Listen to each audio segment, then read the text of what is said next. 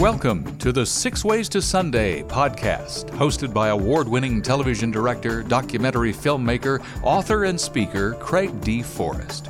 Join Craig for the next few minutes as he interviews leaders, artists, and creatives about trends and insights shaping our digital world and faith-based media. This podcast is produced and brought to you by Matchstick Media International. Now, here's Craig. Welcome to the podcast. We're very pleased to have Scott Rummel, voiceover actor and narrator on the podcast today. Welcome, Scott. Thanks, Craig. It's great to see you. Someone along the way heard you and told you something about the level of your talent. Yes, and you know what? This is a badge of honor for anybody who wants to be successful. You absolutely need to have somebody tell you you absolutely cannot make it. And then that just makes you mad and you want to make it. Absolutely. And it also helps you make a decision at that moment. I was in that production room one day, and the guy who was on in the afternoon had a beautiful voice and had been doing this for years. And when he put on a song, and then he walked into that production room and he said, you know, I've heard you in here and I see you come in here day after day, and I just want to save you some time and some heartache. He said, God neither gave you the talent or the ability to be on this side of the station. So you should really just forget about it and go back to your sales Ouch. Part. And it was tough. It was tough to hear that. And I love to tell college students this story. You know, somebody is going to tell them that this is a fantasy. It doesn't happen. But people see what's happening on the outside, but they don't see what's happening in the heart and in the mind. Okay? He was probably right at that moment, because I probably sounded terrible, you know, and I listen back still to some of these early things that I did and think, how in the world did anybody hire me to do that? It was so bad. But the great thing is that if you're committed and passionate about your craft, whatever it is, you will always improve. And so, you know, this poor guy told me this, and that created a fork in the road. Was I going to turn off the lights and the equipment and walk out of that room and never come back? Or was I going to put the headphones back on and keep reading? And something inside me said, keep reading. And so I put the headphones back on, and there was a window between the two studios. And when he saw me walk back to that microphone, I'll never forget him shaking his head like, this guy is such an idiot. Many years later, to give this guy credit, many years later, I get a phone call from this guy. And he says, can I grab coffee with you or something? And I said, sure. Yeah, let's have coffee. And I hadn't talked to him since I left that radio station in 1986. And he said, we sat down and caught up a bit. And then he said, I need to get something off my chest. He said, you know, I remember what I said to you. And he said, every time I hear your voice, no matter who I'm with, if I'm in a car and I hear it on the radio, or if I'm sitting with people and you're on TV, or wherever it is, I tell people how stupid I was and how wrong I was. And he said, I need to stop doing that. And so I'm asking for your forgiveness. And I said, you know, that is such a sweet thing. But I said, you played a key role in my success. You really, from your heart, were not trying to sabotage me, but you were saying to this young guy that you didn't see talent in, that he couldn't do it. And that caused me to make a decision that I was going to do it, and I was going to get better at it. And I didn't want him to worry about that any longer. And so we kind of patched things up and gave each other a hug and said goodbye. And I thought that was a beautiful thing, that he remembered what he had said to me. And then it really haunted him, because it's frankly hard to get away from my voice. If you're watching TV or listening to the radio, you're going to hear it. And so I thought that was a beautiful moment. great conversation with friend and colleague Scott Rummel, professional voiceover actor. We'll be back right after this break. This podcast features engaging conversations with leaders, artists, and creatives sharing about current trends and insights shaping our digital world and faith-based media.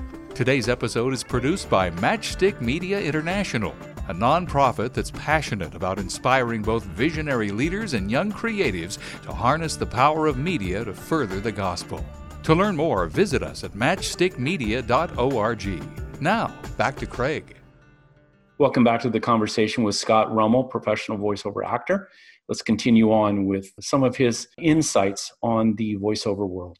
There is a person that really became a mentor to you that you're talking about, Scott, the fork in the road. And that person is Daws Butler. And that is a person, as you've talked about on your TED Talk and other interviews, became a mentor to you. And talk about how you connected up with him, because I think you heard him on the radio once. Yes, I was coming back from a sales appointment, and I was coming back to KYMS, and I'll never forget this day. There used to be a show on KABC Los Angeles, which was a talk radio station, and they had a host who was an English man by the name of Michael Jackson.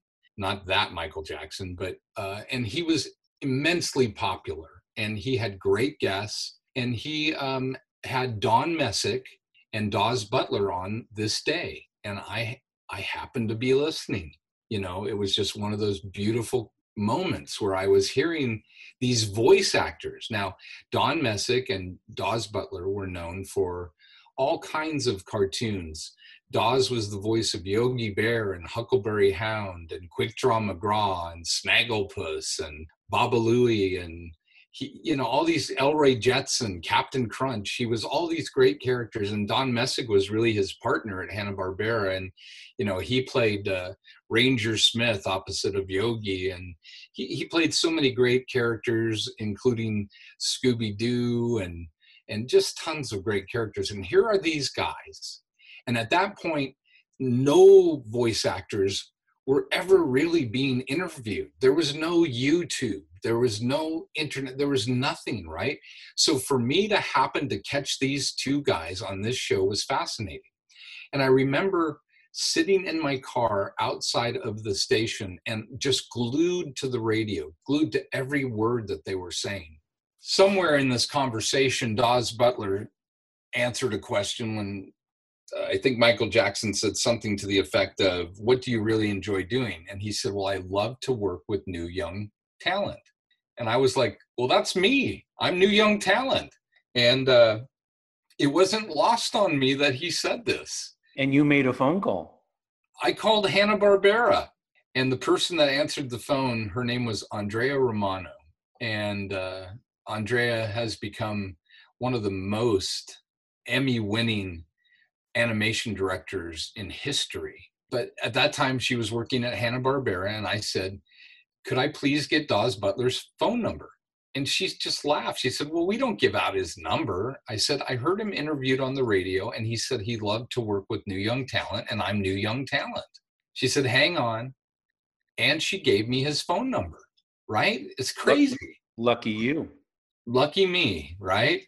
And so I remember rehearsing what I was going to say, dialing the phone, and lo and behold, he picked up the phone.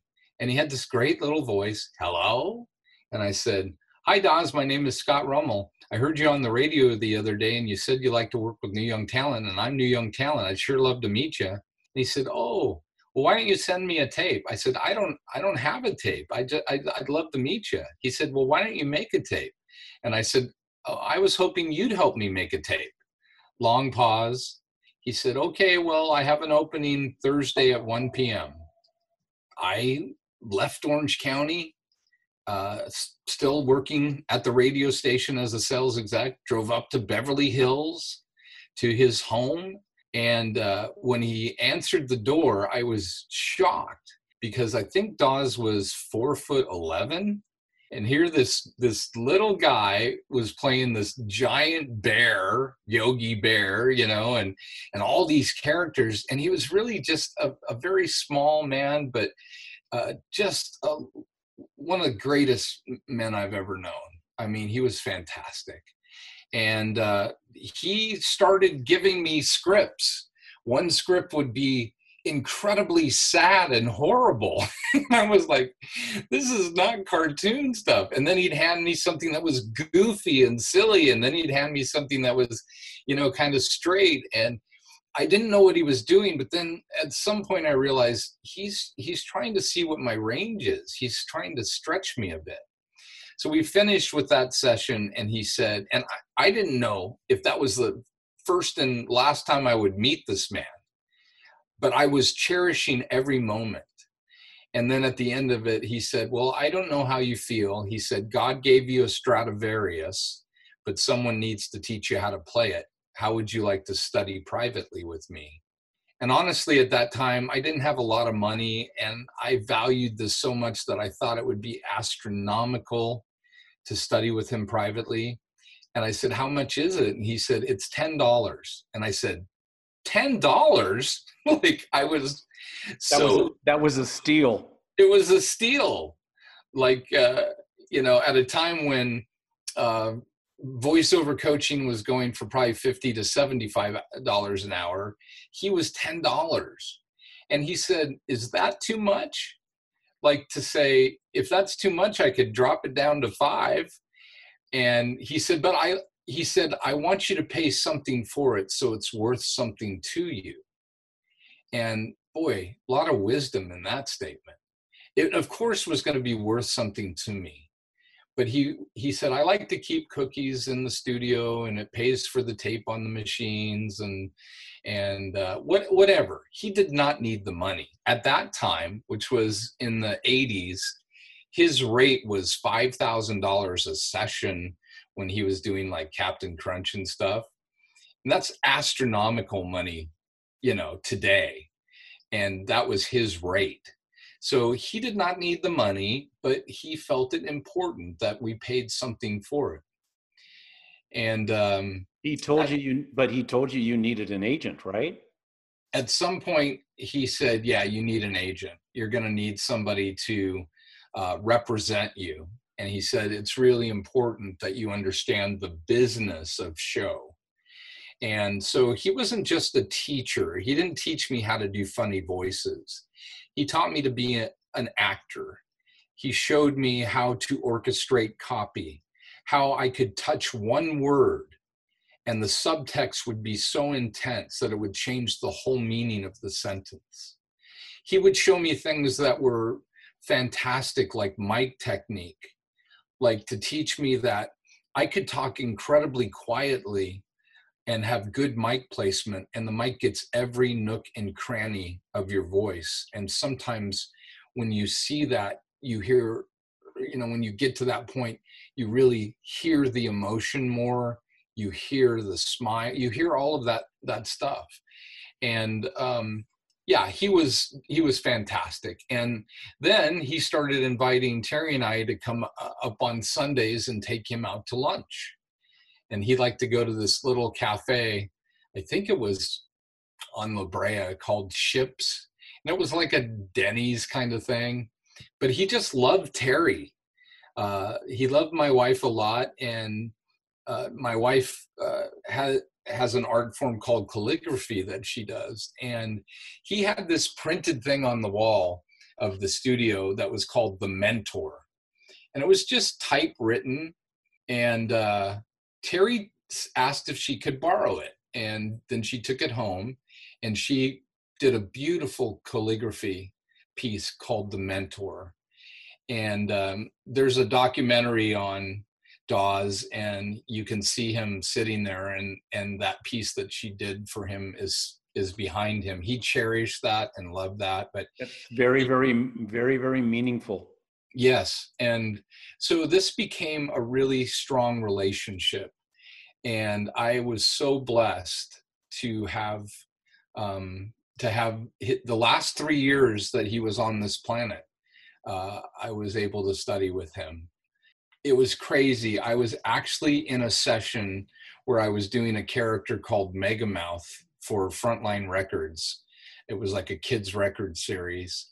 And I was doing these characters, and somebody walked in and said, "Hey, Scott, I just heard on the radio that Dawes Butler passed away." And I just, I was heartbroken, but I just cherished those moments that we had together. And it was really, really fun. He had other people that you probably know that were studying with him during that same time period. I remember hearing that you got a big break, and it was with Lee Jeans. Yes, well, I had been working as a commercial voice actor, doing like car dealerships. And I remember in the beginning, my first big job when I left KYMS was they were called blue screens. And it was, to order your Gutbuster, call 1-800-55, whatever, and use your credit card and call now. And they would place these on stations all around the country. And my first month, I did 900 of those, right? Before you get too excited, at $5 a piece. Oh my goodness, at $5 a piece. So I would just rip through these things, but it was a voiceover job. And I remember Dawes was very excited for me when I had left radio and started doing these. And he actually helped me with this very short copy, and told me how, I could talk about the Ginsu knives, which I did, which is, I know you always hear that, but I was like, to order your set of Ginsu knives, call what, and so, we all start in different ways. And, it was good experience for me. It was mic time.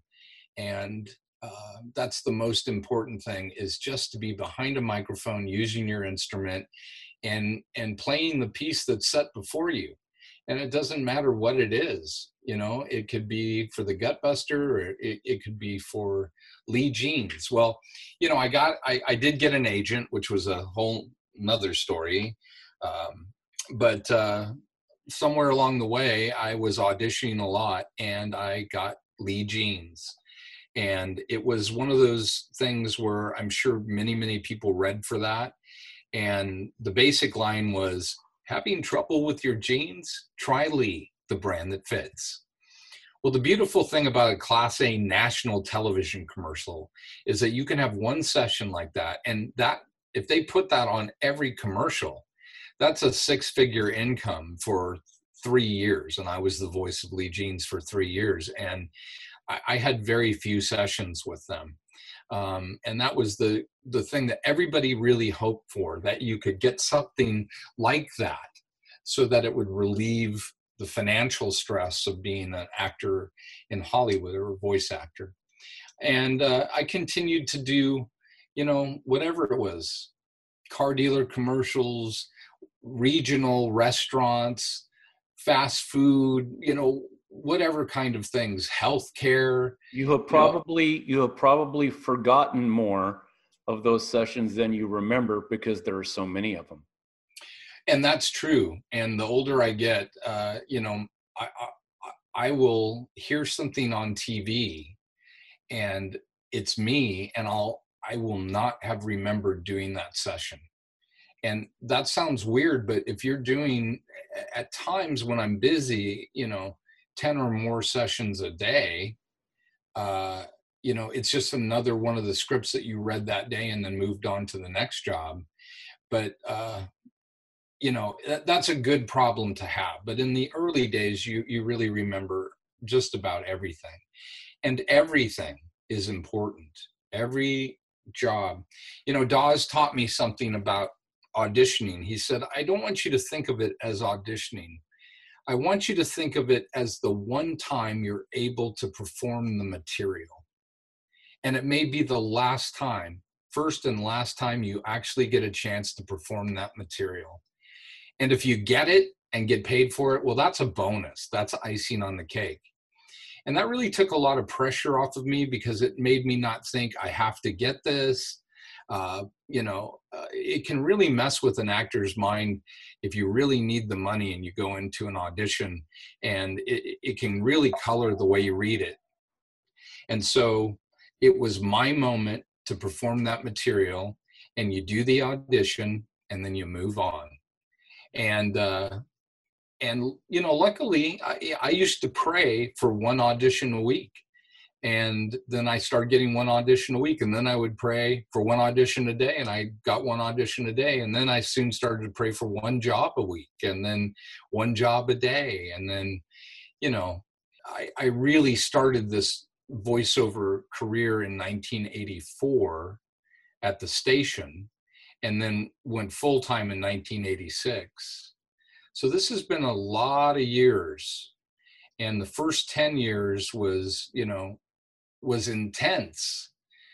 There was moments that, like I had mentioned earlier, there was very little money. I had to spend money on gas to drive up to LA and read these auditions and hope and pray that I could get them. Tell people, Scott, how you would warm up your voice as you drove up to LA. I would drive up on the 5 freeway, which is filled with billboards, and I would read every billboard aloud as I drove to LA. Because it was commercial copy there in big, bold letters for me. And that's how I would warm up and get my brain in that zone. Now, I will say, I also use that time to the first part of my day to spend in prayer, get that part going, and then begin to read the billboards. But that was something that I did every day. Really enjoying this conversation with Scott Rummel. We'll be back in the next episode to pick up where we left off. Join us. You've been listening to the 6 Ways to Sunday podcast with Craig D. Forrest, brought to you by Matchstick Media International, dedicated to excellence in media through inspiration, vision, and education. To learn more, visit us on the web at matchstickmedia.org. That's matchstickmedia.org.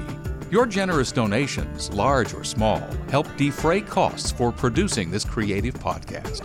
Thanks for listening and subscribing.